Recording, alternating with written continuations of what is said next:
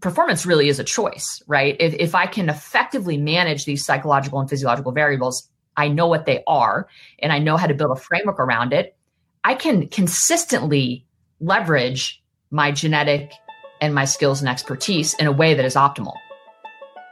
I am a woman on a mission that is dedicated to teaching you just how powerful your body was built to be. I like to do that by bringing you the latest science, the greatest thought leaders, and applicable steps that help you tap into your own internal healing power.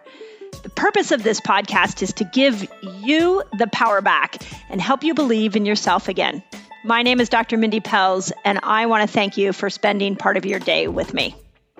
Okay, Resetters, on this episode of the Resetter podcast, I have brought you Kristen, the VP of Whoop. And this woman is one serious badass. You are going to see that she is not only brilliant and knows her science, but she has a heck of a resume when it comes to athletics.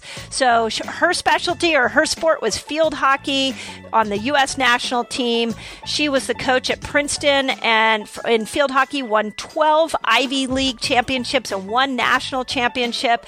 Like, this woman knows performance, and she has identified what we can learn from Whoop to maximize our performance in our everyday life. So on this episode, we are going to unpack heart rate variability. We are going to look at sleep and all aspects of sleep. We're going to look at recovery and how do you know when you should maybe hold off on a fast or maybe you should lean into a longer fast. We talk about all things performance and tie it into how you can use tools like Whoop to fine-tune your lifestyle. So you don't have to have a Whoop to enjoy this performance, and this woman has something incredibly unique to share with all of us. And I'm excited that I got this conversation, and I'm excited. Hey, Resetters. As we step into the new year, I am so thrilled to invite you on an extremely transformative journey with me in my Reset Academy. So check this out. If you're ready to kickstart your fasting and health journey, which I know so many of you have reached out to us and asked how you customize a fasting lifestyle for you, my Reset Academy is the absolute best place to be. So here's what you get in the Academy, and I like to think of it in terms of a complete picture. So imagine being surrounded by people who understand your journey, who are passionate for fasting, who want to lift you up and will support you every step of the way. My Academy is not just me, my team, but it is an incredible group of people that are all dedicated to building fasting lifestyles and supporting each other in it. This is why I created the Reset Academy. So when you join, you gain access to all the exclusive calls where my team and I share the latest insights, we answer your burning questions, and we guide you towards your health goals. That's not it. We didn't stop there. By becoming a member, you're not just investing in a membership, but you're investing in yourself. I am such a fan of setting you up to win this year. And my Academy is the best place I know to do that. I want to keep you focused. I want you to customize this for you. And I want you to succeed at your health goals this year. End of story.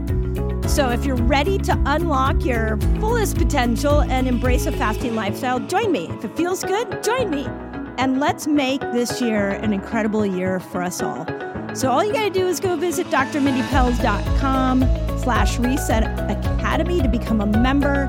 I can't wait to welcome you. I can't wait to see you on the Zoom calls. I can't wait to be in community with you. And most importantly, let's get your health goals handled and let's do this together. It's so much better together. So that's drmindypelz.com/Reset Academy. Excited to see you there. Excited to bring it to you. So Kristen Holmes, enjoy. One of the things, I'm an ex-athlete, as is Jessica and many of the people in our on our team. And holy cow, you have an impressive field hockey story. And the question that I have for you is 13 years at Princeton as a coach, and you only lost 4 games. Yeah. In conference. Yeah. Okay. What did you do different? What is it that gave you the superpower of winning like that? Yeah. Oh gosh, that's a great question. I think there are a few things at play that really did provide a bit of a competitive advantage. I think number one, just our framework in terms of how we thought about learning and development was potentially a little different. We were really just, frankly, so engrossed in our own learning, our own development. We kind of, this whole notion of competition we were almost like immune to that. Like it was really never about the opponent for us. And I think what happens in conference play is you create all of these rivals, right? Like where one game is more important than another. And we kind of, in our thinking about, how we wanted to be as a team and how we wanted to approach the game, kind of philosophically, we thought more about, how do we just get better every single day? How do we control our own behaviors in a way that helps direct our thoughts and attention in a way that is going to help us be a better version of ourselves. And, this isn't just about the techniques and tactics of what's happening on the playing field. Of course, all of that really matters, but it's really that time away where you're tasked with having to make a choice that's either going to kind of upgrade or downgrade your capacity. And I think that's the framework that we kind of approached the team with, and how we centered our education was very much around, this concept of self-rule. What do you need to know about the physiology and the psychology as it relates to your motivation and effective effort and, your attentional capacity? What are the big influencers? And building a framework around that was really our foundation. And I think we probably did that better than anyone in the country, frankly, if I can obviously say. I just your statistics speak that. I do think that had a big that foundation I think that we laid had a big difference. And just taking that concept of our opponent off the table, that wasn't really for us a consideration. It was how do I step on the field and really impose my will on the opposition? And what does that mean about my choices leading up to that moment? And, how do I need to think about the game tactically? We had very interesting tactics in that we're always trying to score, right? So we kind of made our framework of what we're trying. Everyone on the field was always trying to score. So every decision that we evaluated was this a decision that could lead to a goal? and that informed how we defended, how we attacked. So we had this very, very simple task orientation that everyone on the team could latch onto, and that gave us a platform to be able to evaluate how we were going. So we had, a couple things like that in place that I think were big differentiators for us. Amazing. I can't help but make a parallel to what you're now doing with Whoop. And a lot of what we've been trying to do in our community is get people to stop looking at measurements like the scale or other measurements that may not be helpful to understand how their body is performing on a day-to-day basis. Like we have entered this whole new world of healthcare where we can see performance on a moment by moment aspect and really analyze it and decide what we want, how we want to make different lifestyle changes. And one of the things about your past that really is interesting to me is this idea that somewhere I read that you said that physiology and psychology are more important than skills. And if you can elaborate on that, because I think if you asked me what it takes to be healthy, I feel like it's not your genetics. It is how you treat your body and your mindset. It's coming at health from a very similar approach that you came to athletics. Can you kind of dive into what you meant by that statement? Yeah, I think the thesis around that is that, we all come to the table with a certain type, we have a genetic code, right? And that's relatively, not something that we can change, right? We all come to the table with some skills and expertise and knowledge, and it's definitely influenced and nurtured by different levels of coaching or mentoring. The folks who you're around on a daily basis, kind of I think can certainly amplify that. But I think whether or not you can leverage your genetics and your skills and expertise is largely based on how you manage these physiological and psychological components, right? That gives you the platform to be able to really optimize your genetic and your skills and expertise, like whatever that potential is. And that's always, when I talk to professional athletes and tactical athletes who are already really elite, top surgeons in the world, I'm already really good. What can you really offer me? Well, what I can offer you is that you might be leaving something on the table, right? If you're not considering your lifestyle in an intentional way, and you don't necessarily know what to measure, what's important, how to apply your effort in an effective way, what's influencing your motivation on a day to day. If you can't answer these questions, you're really just, your chances of performing consistently are diminished, right? Mm-hmm.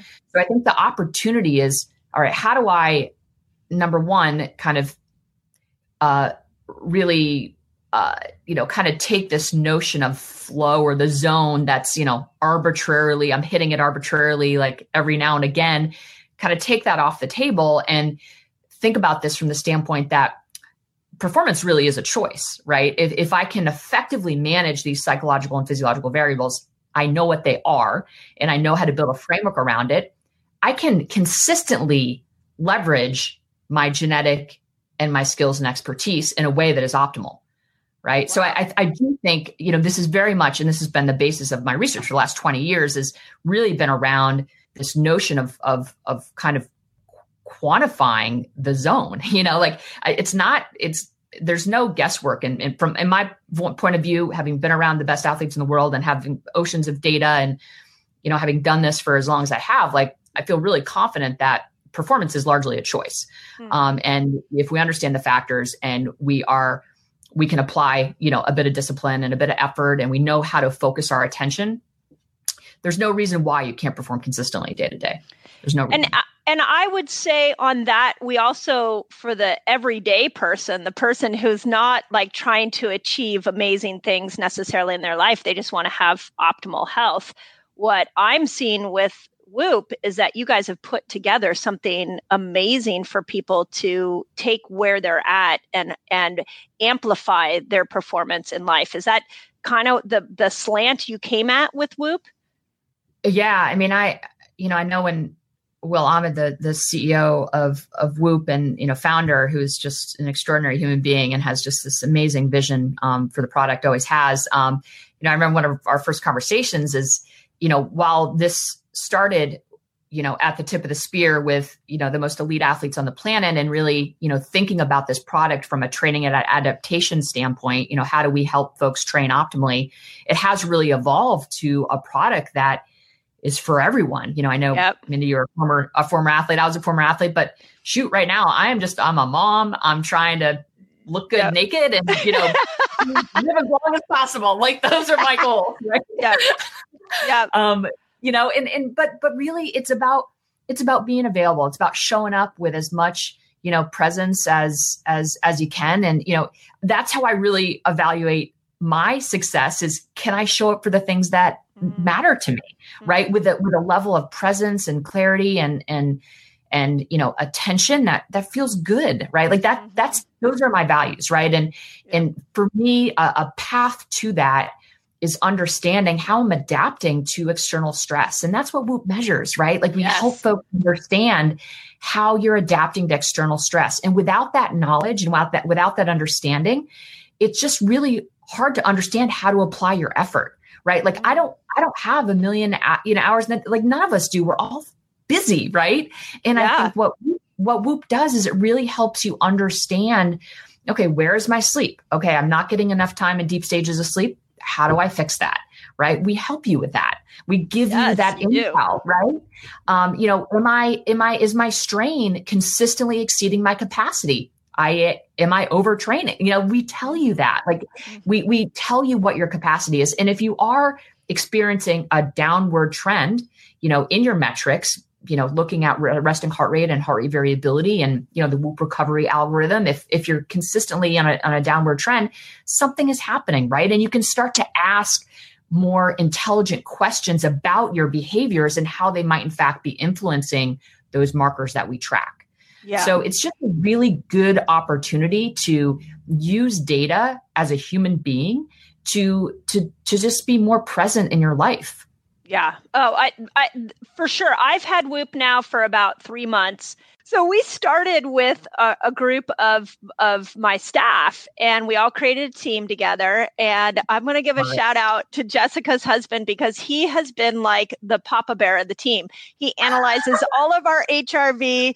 And it lists every day, like the order in which, I don't know exactly if it's based off strain, but his HRV is ridiculous. Like his HRV goes up. Jessica, what was like the highest was like 150 or something. I'm like, I'm just trying to get mine to 50.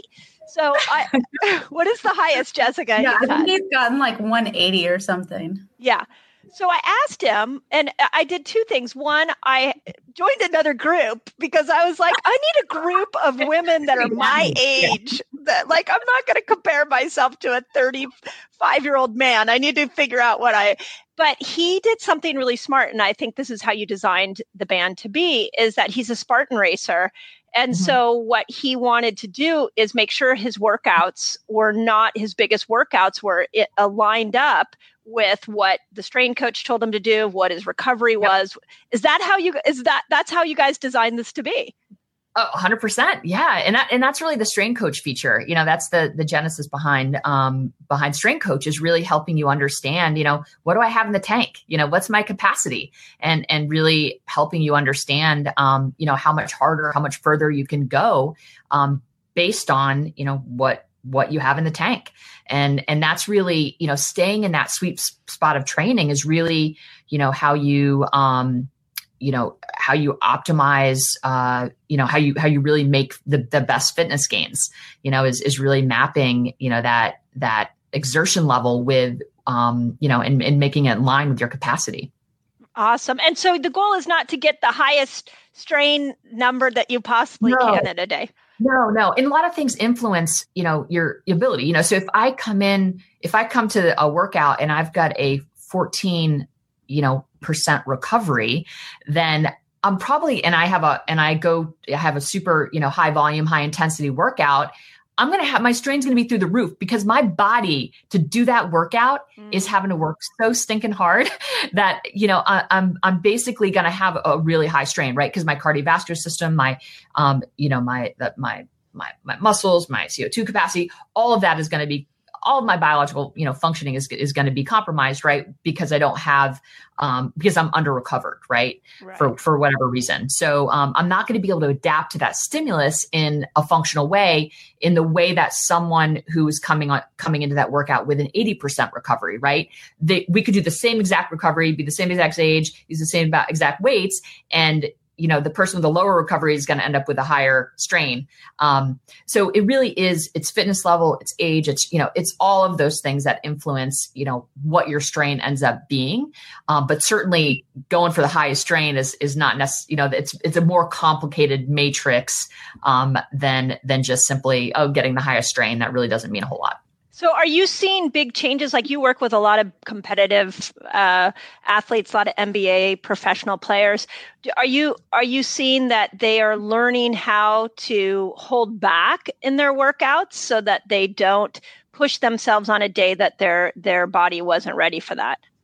Yeah, we definitely see that starting to play out more. I mean, you hear this term load management, right? Like, it's hilarious, because I was thinking about this a decade and a half ago, because I was using all sorts of technology to kind of understand, capacity. But so there's definitely been I think the last 4 or 5 years, and I think Whoop has had a huge piece of, has really been a huge piece of this conversation, is really helping folks understand that if your body isn't primed to adapt to a stimulus, you are not going to be able to get the benefits of that workout. Like, your body simply doesn't have the resources to allocate to accept this concept of load management. Folks are really starting to grasp onto it, and actually use data to better understand how to maximize training opportunities. And that's at its core, what Whoop is just really, really good at helping folks is, hey, this is your capacity. This is how much load, volume and intensity you can take on to meet your desired result. And sometimes, if you're trying to get fitter, you would expect to see a suppression in heart rate variability and an increase in resting heart rate, right? That means that your body's actually responding and adapting to the volume and intensity that you're putting on. But if you are simultaneously taking on that volume and intensity, not getting sleep, drinking alcohol, eating like crap, not getting hydrated, your body isn't going to be able to accept that stimulus. So you kind of have to really live right if you're in fact trying to functionally overreach, as measured by, heart rate variability, resting heart rate. You can use those metrics to really understand, if you're in that sweet spot of functionally overreaching versus maladaptive type of training effect, right? But you got to really live right in order to kind of make to those me, gains. That's revolutionary thinking, because when I played college athletics 30 years ago, the idea was you just pushed yourself every single day and you just did more and more. More. I know. It took the strain coach. It took Justin showing me on my Whoop, like, look, your strain coach will tell you how hard you're supposed to work out. And I'm like, really? That's a whole nother idea. It's crazy. So I want to go through some of the things that you guys analyzed, because we have a lot of questions on it, and I want to help our audience get the most out of Whoop. Like I said, what we're starting is a group. We call it the Resetters, and we're starting a group that we'll be able to see what happens to everybody's sleep and HRV, resting heart rate when we fast together. Because we'll have, imagine thousands of people all doing the same fast, and then we can start to analyze the data. So we're geeking out on this with you. Yeah. So let's start with sleep. Okay, what's more important, your total sleep or deep sleep and REM sleep? Like, Jessica can get her sleep performance to 100%, like every day. I can't, but I can get my deep sleep over an hour. And sometimes the other day I went 2 hours and 23 minutes in my deep sleep. What should I be looking for at sleep? Is there a piece that's more powerful than others? Yeah. Well, so just to break it down. So sleep performance, the number that you see in your Whoop app, is basically just how much sleep you need versus what you actually got. So Jessica's listening to her Whoop, that's your sleep, is what you're telling me. Yeah. So Whoop is telling Jessica, hey, you need to spend 8 hours in bed. She spends 8 hours, she spends enough time in bed to basically fulfill, the time that she spends in actual sleep meets whatever the recommendation that Whoop puts out. So that's that's that percentage that you get. It's that ratio. So in terms of what's most important, your body is going to drive your need. Okay. So how much time I need to spend. So don't think about it, how much, REM versus slow wave sleep. Both are really important. The amount of time, the percentage of time that you're going to spend in REM versus slow wave sleep is really going to be driven by what your body needs from a restorative standpoint. I think it wouldn't be too out of line to say that, the harder you're working out, the more your body is going to drive towards slow wave sleep, because that's the time where you have the physical restoration. If you're just cognitively I know days where I'm working a ton and really having to apply my brain power, I end up spending more time in REM. So I don't, and I think that the science is not super conclusive on this, but I think we can say conclusively that your body is going to drive your need. So you want to think about, on the Whoop platform, you want to spend about 40 to 50% of your total time in bed in these deeper stages of sleep. Okay. I think that's a good goal to shoot for. So if if Whoop says that I need to spend, roughly 8 hours in bed, of that 8 hours in bed, I really want to try to spend at least 30 minutes, only, less than 30 minutes awake is kind of what I'm hoping for. And I can tell you how to get there if you want. The other bit is going to be light. And then the rest of the time, so roughly, 3.5, 4 hours, I'm hoping that will be divided in some way, some, percentage of 40% of that time will be in these deeper stages of sleep. So that's kind of how we think about it and what we consider optimal on the Whoop platform. I interviewed Dave Asprey. Do you know Dave Asprey, the bulletproof? Yeah. So I interviewed him a couple of weeks ago, and he's quite a character. And he gets on the ready for the interview, and he's like, "Oh, I'm going to be amazing today because I just got 3 hours of deep sleep." And I was like, how did you get 3 hours of deep sleep? That's crazy. So, and what I know about sleep is that deep sleep is where your brain detoxifies, and that's where your brain, the brain will shrink, and the cerebral spinal fluid goes up and washes the brain out. So the deep sleep is something that I've always been watching, but my other sleep is not as good. So I haven't been paying as close of attention to those. When you say, go ahead. Deep sleep it's split into, so there's 4 different kind of phases of deep sleep. So we just characterize it as, REM and slow wave sleep, like that's, and then we give you percentage of time that you're spending in both. So slow wave sleep is the physically restorative time period. That's when you release human growth hormone. I think, almost in fact, like 95% of your human growth hormone is released during slow wave sleep. So, it's an important piece of the puzzle. And that's where, collagen is produced, all sorts of things are important things are happening during that time frame. And then REM is when, amyloid protein buildup gets released. So you're talking about this brain detoxification that happens during rapid eye movement. All of these stages are important and central and have a different function. And I think just, to note is that, sleep is it's a highly active process. It's a lot going on, so it's really important that we put ourselves in a position to actually, capitalize on all of these stages, right? And that, very much is tied to our daytime behaviors, not just what's happening right before bed, but really the moment that we wake up, we need to start thinking about how my behaviors are actually going to influence my sleep, because they do, the things that I'm doing during the day are either going to kind of help my ability to get into these deeper stages of sleep or they're not.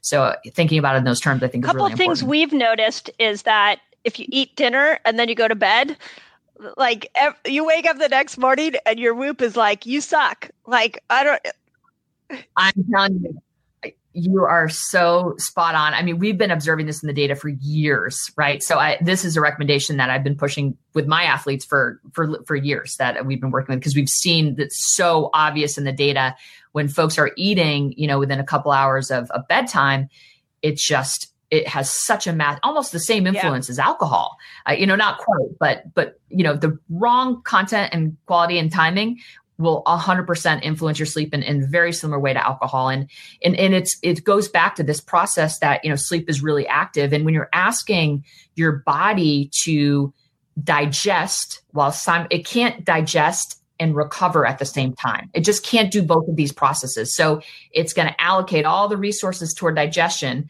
It's going to do that until you're fully, digested. And then it can focus on REM and slow wave sleep and all these other processes that need to be happening. So you end up basically, as you've seen in your data and as all the folks on the platform have seen, is that you basically end up with a much more fragmented sleep experience when you're eating because you're, having to do both of these things at the same time, and you can't do that. So, the resources are going to go toward digestion first, because that's just how the body works. Has been so motivating for both my husband and I. We're eating dinner early. The two of us are going to bed early, like all from Whoop. We're like, oh my God. And the other day, my parents were over and I had to kick them out of the house. I was like, you're going to affect my Whoop score. You need to leave now. And it's because it definitely gamifies that piece for you.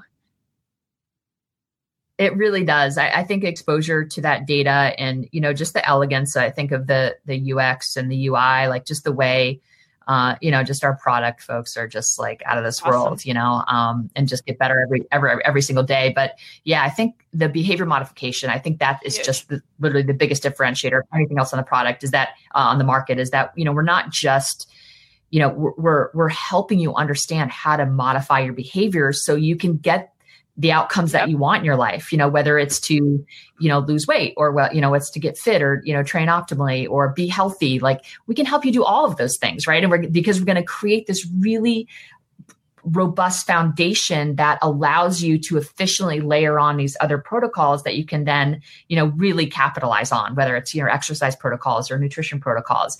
But really at the foundation is just some of these core things. My 20-year-old daughter is in college and she was having trouble waking up to her alarm. So I got her a Whoop and I was like, let's look and see where you're in deep sleep. Like same thing. It just has really worked on helping her understand how she can control her quality of sleep. So I would agree with you on that. And it's just been just before we leave sleep and jump into HRV, which is my favorite discussion. How much of a time period between dinner and going to bed do you think is best for sleep performance? I think 2 to 3 hours is a good buffer between. And then, and you said it, I'd be remiss not to mention it, but, sleep consistency is kind of the most important behavior as it relates to, in addition to a cold, dark, quiet room, very important as well, but that's more on the hygiene side. But in terms of an actual behavior that really drives time in deeper stages of sleep, it's the regulation of when you go to bed and when you wake up. You just want to make that as consistently as humanly possible. And it's amazing. Yeah, we've done, we've seen this manifest in the data, with kind of enterprise type folks where we have access and we're doing a lot of analyzing, but we're doing some massive research looking at, this concept of resilience, and the number one marker that predicts resilience of our members is the degree to which they go to bed and wake up at the same time. Wow. So it's kind of emerging as like the canary in the coal mine as like this single most important behavior that helps. I think that really is the key to kind of longevity and health and, immune function and, staving off disease and mental health issues. Like sleep-wake timing, it sets your circadian rhythm. It just basically, is this the most unpredictable kind of cue that you can give your body that, tells your biological kind of systems what they need to be doing and when they need to be doing it. And it's really probably the best, the most important behavior that people can latch onto, I think, if they want to see immediate results. That's so powerful. Okay, let's go into HRV because this is the one that has baffled me. Yep. So everything I've read, it's the scale just to fill people in. It's a scale from 0 to 100. Yep. And everything I've read is you shouldn't compare. Recovery is 0 to 100. HRV is not. I thought it was 0 to 100. 100. What's the range on HRV? So HRV can be, there's no real range. Yeah, like Justin's went up to 180, 150. Yeah. Yeah, exactly. So it's very unique to each individual. It's dependent on heart size and age and genetics and, all of those things are going to influence like what your kind of max heart rate variability could be. So that's going to be different. And your behaviors kind of leading up to the moment that you get on Whoop and you actually start to understand or realize what your heart rate variability is, how you live your life, how you've lived your life previously, did you smoke? Have you drank a lot of alcohol? I mean, all of those things are going to kind of impact like where you come in at. And then obviously how you treat your body thereafter will dictate whether or not it, improves. So I've teamed up with Tony Horton. Do you know Tony Horton? He was the creator of P90X, one of the most revolutionary at-home fitness programs. And we created together a new fitness program called Power Sync 60. And it is literally, this program's never been done. It is a revolutionary 60-day program for both men and women.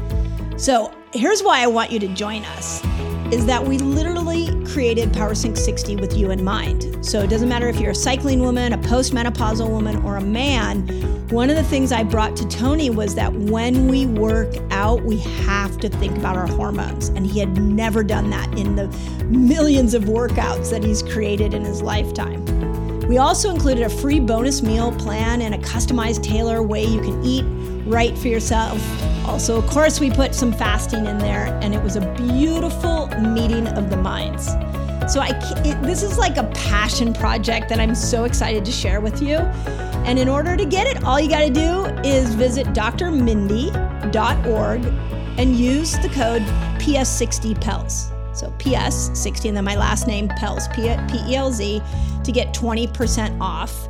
And you get lifetime access to the program. So that's drmindy.org, and you use the code PS60PELS to join all of us. I'm actually doing this myself right now. So come join me, my community, on this incredible journey. I am so proud to bring this to you. Or declines. So behaviors. Yeah, really, and this is why I want to, because I have some interesting behaviors that we've been trying to unpack with HRV. But the first thing I want to just be clear on is you're not supposed to compare your HRV to anybody else because it's unique to you. Is that correct? Yeah, it's really just social comparison in general is not super healthy, but definitely as it relates to HRV, it's just not the correct way of thinking about the marker. It is you against you 100%.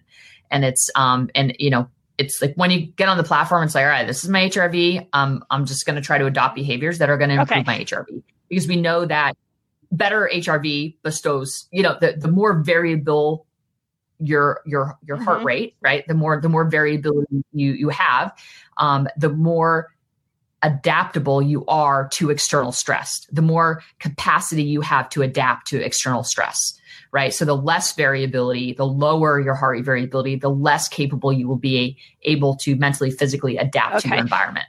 So it's really in all of our best interest to have as much variability as possible so we can optimally respond. So the higher the number for you, the more your body is able to adapt to stress. Would that be your nerve? It's really your cardiovascular system and your nervous system. Your nervous system. Okay. Yeah. So heart rate variability, it's a function of the heart, but it originates in the autonomic nervous system. So you kind of alluded to the fact that your heart is always like it's you. The more healthy your cardiovascular system, the more responsive it will be to the demands of the autonomic nervous system. So you've got the parasympathetic and the sympathetic branch of the nervous system, right? They're both competing to send signals to your heart.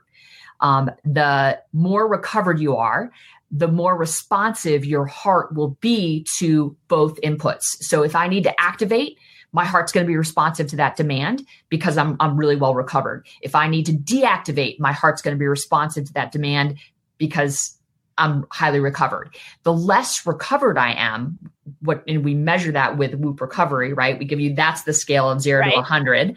The less recovered you are, the less responsive your heart is going to be to those demands. So when I need to deactivate, my heart's going to be slow to deactivate. When I need to activate, it's going to be slow to activate.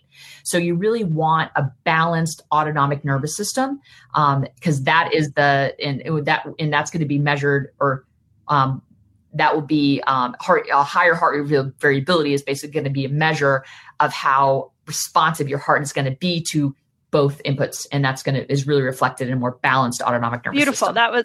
So all of the behaviors you want to deploy are ones that are going to help bring balance to the autonomic nervous system. So then is it fair to say if you're trending low for your heart rate variability and stress is high and you feel like you're not handling stress very well, that the one way you could handle stress better is to play with the lifestyle factors you can work with to bring the heart rate variability up so that you're handling your stressful environment differently? Without a doubt. Yeah. And then I would say one of the biggest influencers on heart rate variability is because this behavior, I think, influences your sleep as well, and your sleep onset latency, kind of how quickly you're able to fall asleep, is really the degree to which you're able to buffer stress with appropriate amounts of rest during the day. So this concept of autonomic control is really, frankly, in my opinion, is kind of the keys to the kingdom, right? If you can control your autonomic system, you could pretty much tackle whatever you need, right? Because you're going to be responsive to the demands of your environment, right? You're going to be able to react in an optimal way. And reacting in an optimal way, whether you're trying to, get out of the way of a moving car or, or give a great presentation, it bestows a survival advantage, right? When you have, when you can be responsive to the demands of your environment. So, one of the ways to kind of help facilitate that is to really take control of your stress during the day. And the simplest way to do this is to just deploy some very simple breathing techniques where you consciously bring your heart rate down. So we call this deactivation, right?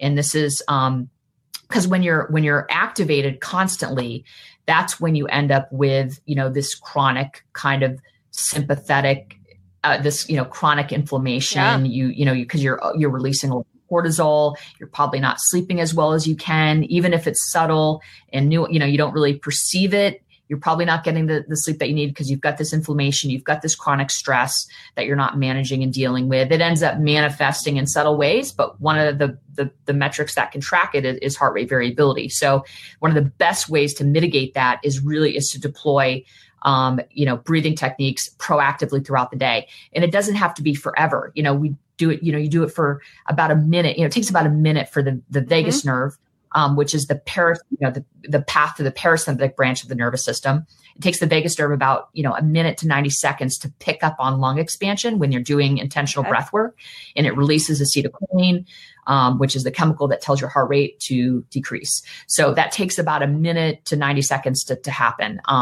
So all you have to really do is, just, breathe in for 4 seconds, hold for 4 seconds, breathe out for 4 seconds, wait 4 seconds, do that for 90 seconds. And all of a sudden you're buffering stress with appropriate amounts of rest, right? And that's just simple. Yeah. I mean, it's super simple, but what happens when you don't do that is you get what's called this negative stress accumulation, right? And when you have negative stress accumulation, that's when, you're ruminating on stuff, you're lying in bed, you're thinking about your day, you haven't been proactively kind of, taking care of yourself, really is what this is.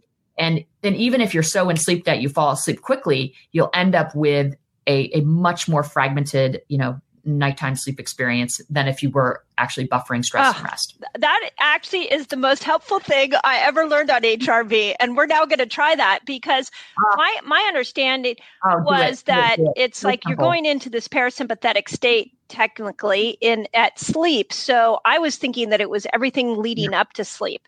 But a couple of things that I've noticed is hydration. So hydrating during the day. And even I'll take it even one step further. I started adding in some minerals into my water. And I all of a sudden saw some strange, and I don't know, it has magnesium in it. So I don't know if the magnesium was making, but my heart rate variability went up quite a bit. The timing of when I eat before I go to bed also not only affected sleep, but it affected heart rate variability.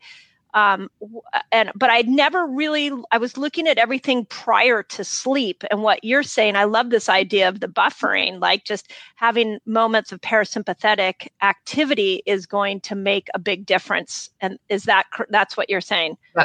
Yeah. Yeah, 100%. And water stimulates the vagus nerve, right? So, water solves a lot, frankly. Like water is amazing, right? There's so many good things, from boosting metabolism to, your skin health and all that. But yeah, water actually in the gut, cold water stimulates the vagus nerve. So, and which is, the path again to parasympathetic activation. Yeah. But yeah, the gut is, and you're finding this, the gut is obviously a huge piece of the puzzle, right? What we're putting in our gut is going to really influence our autonomic control and, what's happening from an autonomic nervous system standpoint. One of my favorite books is called Accessing the Vagus Nerve, and it has all these little hacks for your vagus nerve. And one of them is like gargling at night. I know, gargling, laughing. So maybe good. I'm going to try some of those little tricks and see if that changes HRV. Definitely. I mean, I'm a huge Seinfeld fan. I love it. And I literally will just I'll watch a 5-10 minute clip or whatever and just laugh my ass off. And right there, it just, so laughing is a huge, oh my gosh. Yeah. Huge piece. I love it. Of the puzzle. Okay. What about resting heart rate? So, and I specifically want to talk a little bit about it in terms of COVID, because there are some things that you can see, and I had heard that resting heart rate was one of them, that when your resting heart rate goes up, and your respiration rate goes up, those two can be indications that you're either dealing with COVID or or you're dealing with some infection of some kind. And I know there were studies that originally, when COVID came to all of our attention, that they were using technologies like Whoop to see if you had been infected. Is that still an accurate statement? Yeah. So we actually just published a paper on this, and it's pretty epic. Just the fact that we're able to actually see in respiratory rate that and that ends up being, I think, a more specific marker of COVID than in fact resting heart rate. Because if I'm non-COVID sick, my resting heart rate is going to increase, and my heart rate variability is going to decrease. Right? Respiratory rate is going to stay pretty stable. It's actually not going to move a lot. When I'm COVID sick, my heart rate variability is going to decrease. My resting heart is going to increase, just like a non-COVID sick would, right? So these are non-specific markers, but respiratory rate jumps off the map. In a way that it doesn't for a COVID is a lower respiratory tract infection. So your respiratory rate only seems to move in those times, right? It very rarely is going to move for anything other than a lower respiratory tract infection. So that's what I think has been so novel, and what we've been able to contribute to the world in these times is that we are the only wearable device that has, third-party validation around respiratory rate. And that is the key marker, the marker that moves the most in the presence of a COVID-19 infection. So if you see, we track this in recovery, we track it in sleep as well. And, all you do is you click on your respiratory rate. We've got a band. If you're outside the band, that's when you self-isolate, monitor your data. And, if it persists, definitely get tested. And we have obviously just tons of stories, but the recent peer review breaks all this down and kind of shows that, for 20% of the cases, 3 days prior to symptom onset, we can accurately detect COVID. Amazing. And 1 day after symptom onset, we're detecting accurately 80% of the time. So it's really, I know, it's a pretty amazing kind of feat, I think, for our data science team to kind of be able to uncover these insights and then obviously be able to push it through public, peer review and get published is really pretty incredible for us. But yeah, respiratory rate is really the key marker you want to track, just because it's specific. Resting heart rate is non-specific, in that your resting heart rate could just be drinking alcohol. It could be, it's going to be impacted, whereas respiratory rate doesn't change. Okay. So when you say it goes off the charts, it's not like it goes up by 1 or 2 points. You're saying it goes up by like 17% relative to your baseline is like the average increase in what we've seen with folks who are COVID-19 positive. And are you guys are you looking at this? I mean, this is what I want to go back to my community and say, okay, so until we have testing at home, that's really easy. This would be a great way, if you've been exposed, to understand if your body's fighting it off. Is that how you guys are looking at this?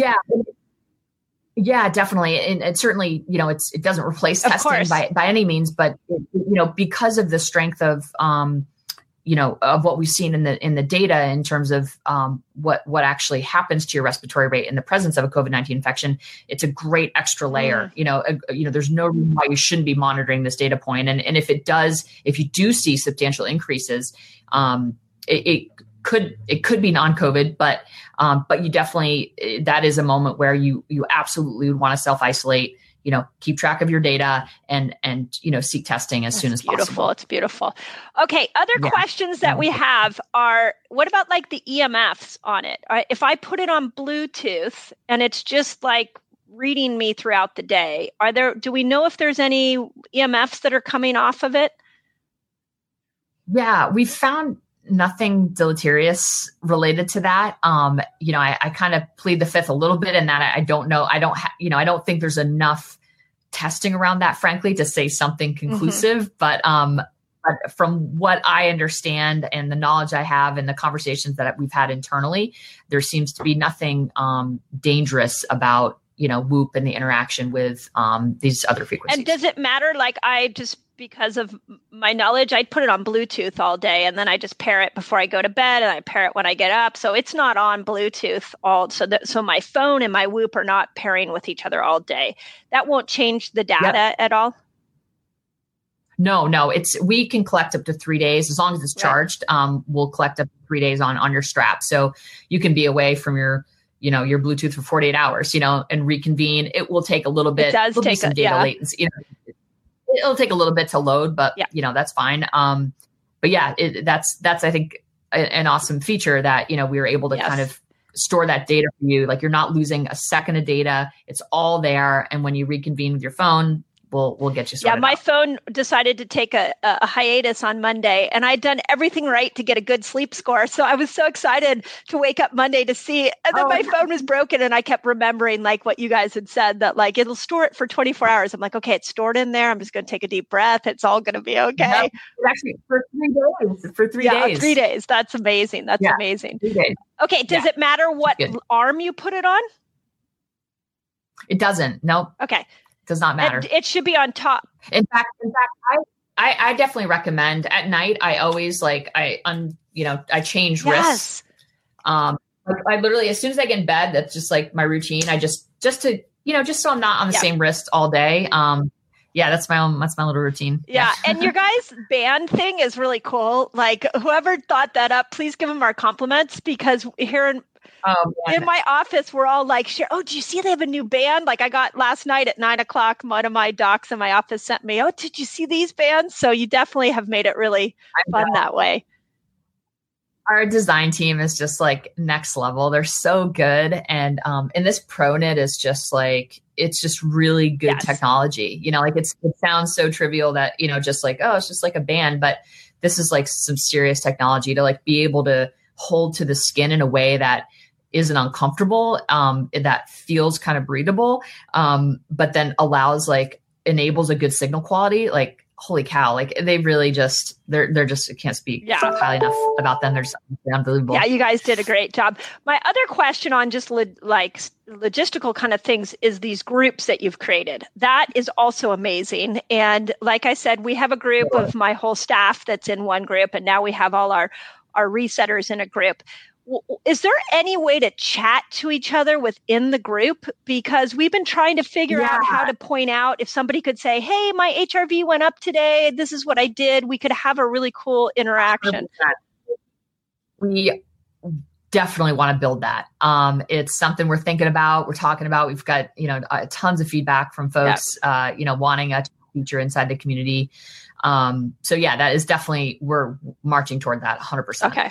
We know how powerful that would be and how important that is. And, and to be able to have those conversations like, oh, I'm testing out cold thermogenesis. Like, this is what the impact it seems to be having on me. It's the only thing I've changed. And, my heart rate's up 20 milliseconds, or my, heart variability is up 20 milliseconds, things like that. Like that kind of banter back and forth can just accelerate wisdom and help people like really dial in on the behaviors that are actually most efficacious as it relates to, kind of improving your situation. Yeah, we have in our clinic, we have a bunch of biohacking, like we have a hyperbaric oxygen, we have a PEMF machine, an infrared sauna. So we've all played with those pieces. Like we're like, if you go in the hyperbaric, what happens to your HRV and your deep sleep? If you go on the PEMF, so cool. And we found that actually it's not 24 hours later, it's usually 48 hours later that we start to see some changes. Do you feel like it takes time? It's the repetition of all activities in order to see a change. It's not necessarily one thing. Yeah. I mean, your some of your habits, there's no question about it. Like, I think it all, just kind of the average of what you're doing is gonna add up and kind of help you or not. So I think in principle, like, most of these interventions that we're talking about are not going to do harm, right? And it is difficult, to your point, to isolate which one is really influencing, unless you're kind of doing a more controlled experiment. But that's where a lot of the research that I'm doing with external partners, to look at the influence of CBD, the influence of CBD THC, the influence of float tanks, what does infrared sauna do? And in creating kind of a controlled scientific experiment, that will go through peer review and that's properly executed. we can start to unpack, like, what are these behaviors, right? That we can really help members understand, are most impactful on average, and people are still going to have to do a bit of experimenting, but we'd love to be able to distill that down for you and provide that knowledge.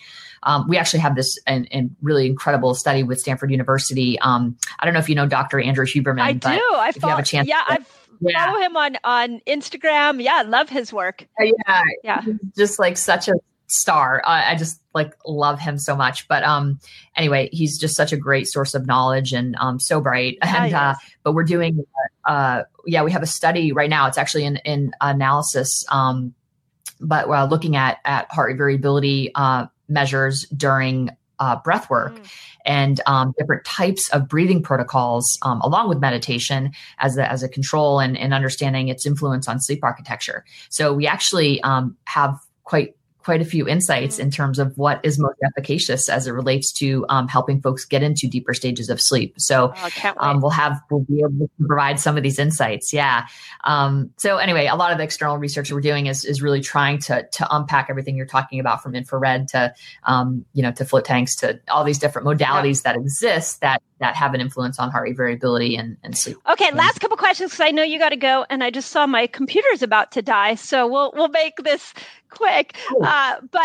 Okay, tell me what like you personally, when you look at your Whoop in the morning, what are kind of the biggest drivers that you use? Yeah, I definitely go to my sleep first, and I look at how much time I spent awake. Okay.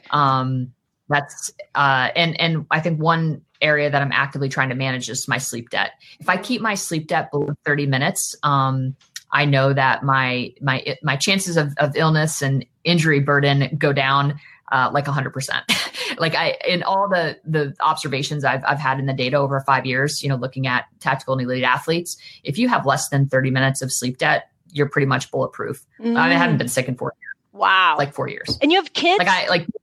Did I hear you have kids? I have 2 kids. Well, how old? I have 2. 13 and 12. They're 18 months apart.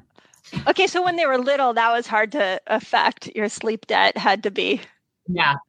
Oh, yeah. Oh, for sure. Well, I wasn't actually, when they were young and not, at an age where they were, still, their sleep was still inconsistent. I wasn't actually tracking, unfortunately. But right. Yeah, so I got to wait after they had, stable sleep, and so I was fortunate in that regard. But yeah, I think so you guard your sleep. Important. You guard your sleep big time. Yeah.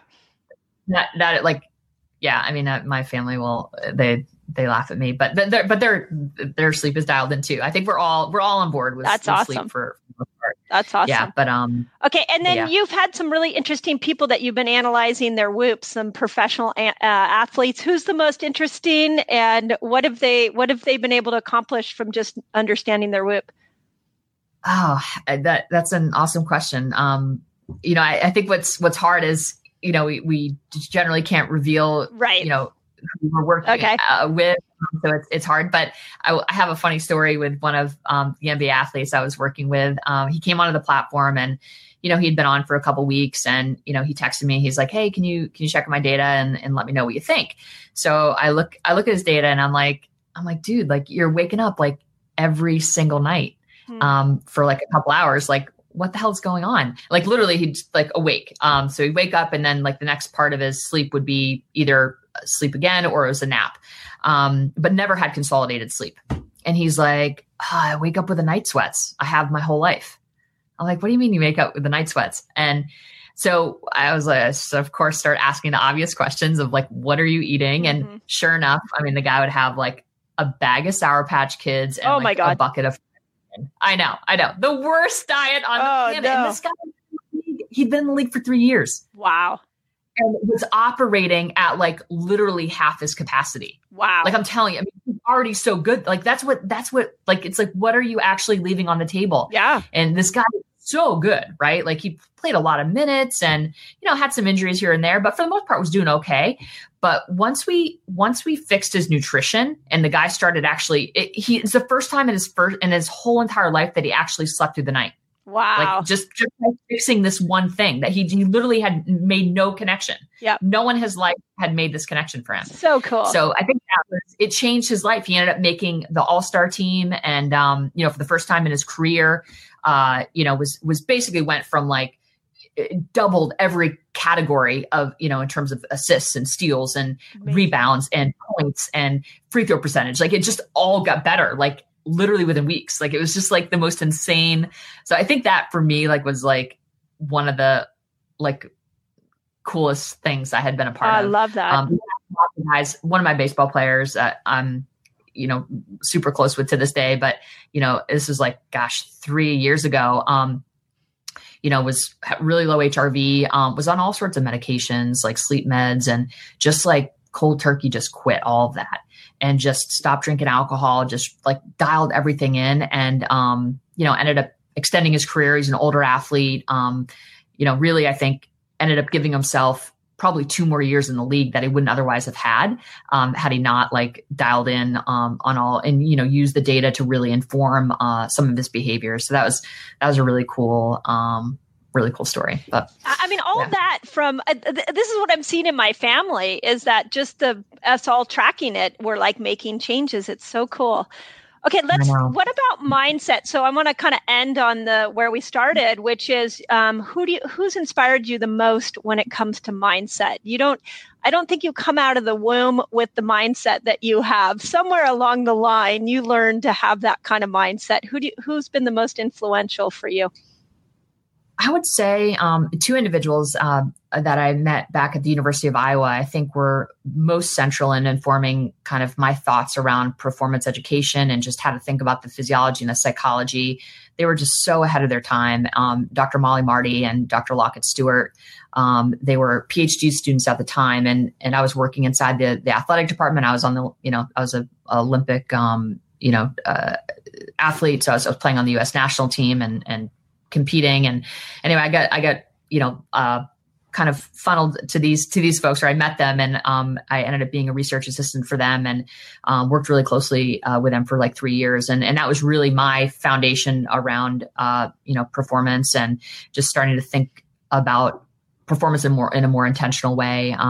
But just from everything from being able to kind of actually define, performance, and understanding that our mindset, our ability to have a growth-oriented, positive mindset is 100% contingent on how I sleep, how I recover, how I train, how I move my body. It's contingent on, the extent that I have purpose in my life, that I, feel like I have the skills and resources to do what's asked of me. Do I have control over my day? Mindset doesn't just appear for us, right? Like my ability to access my mindset is contingent on how I manage these physiological and psychological variables, right? And if we're not helping folks understand that, we're just missing the whole the whole foundation, right? So amazing. I think I think they were really cool. Especially this year when anxiety is so high, for people to see what they can control is so powerful. Yeah.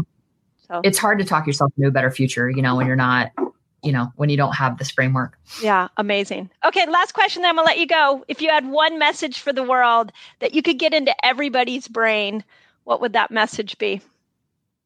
Go to bed and wake up at the same time as often as humanly possible. Love it. I love it. That's awesome. Well, thank you, Kristen. This was literally, I've been, you've been on my calendar for weeks, and we've been gathering questions, and we just love the Whoop. So please let everybody back at your office know how grateful we are. And we will reach out about fasting, because we have so many people that are trying the different pieces that we'd love to be able to share what we're learning. It would be so fun to do just a little observational study, get some understanding around these different types of protocols, and see, what works for men and women and what the differences are. It would be really interesting. Awesome. So just bring me up when you're ready. Okay, we will. All right, okay. Thank you. Have a beautiful night. Hey, Resetters, I just want to start off by saying thank you so much for all your wonderful reviews, and those of you that have left me comments on iTunes. I just greatly appreciate your thoughtfulness and how much you guys are enjoying these episodes. And it seems like you're enjoying them as much as I am enjoying doing them. One of the things that I've learned in just interacting with so many people is that we've really lost the art of deep conversations. And for me, the Resetter podcast stands for having meaningful conversations with people who are thinking about health, about life, about mindset in a way that we may not be getting on social media or in mainstream media. And so I just want to give you guys a shout out and just say thank you for participating in this process with me. Because as much as I absolutely love delivering the information to you, I love even more knowing that it's impacting your life. So please let us know if there's anything we can do to make this podcast more customized to you, to make it better. We are now officially in season 2, and we are working to bring you the best conversations that health influencers have, that mindset changers can give, and to really deliver you something that you're not able to get anywhere else. So from the bottom of my heart, as I always say in my YouTube, from the bottom of my heart, I am deeply appreciative of you. I am deeply grateful to be on this journey with you, and let's get healthy together.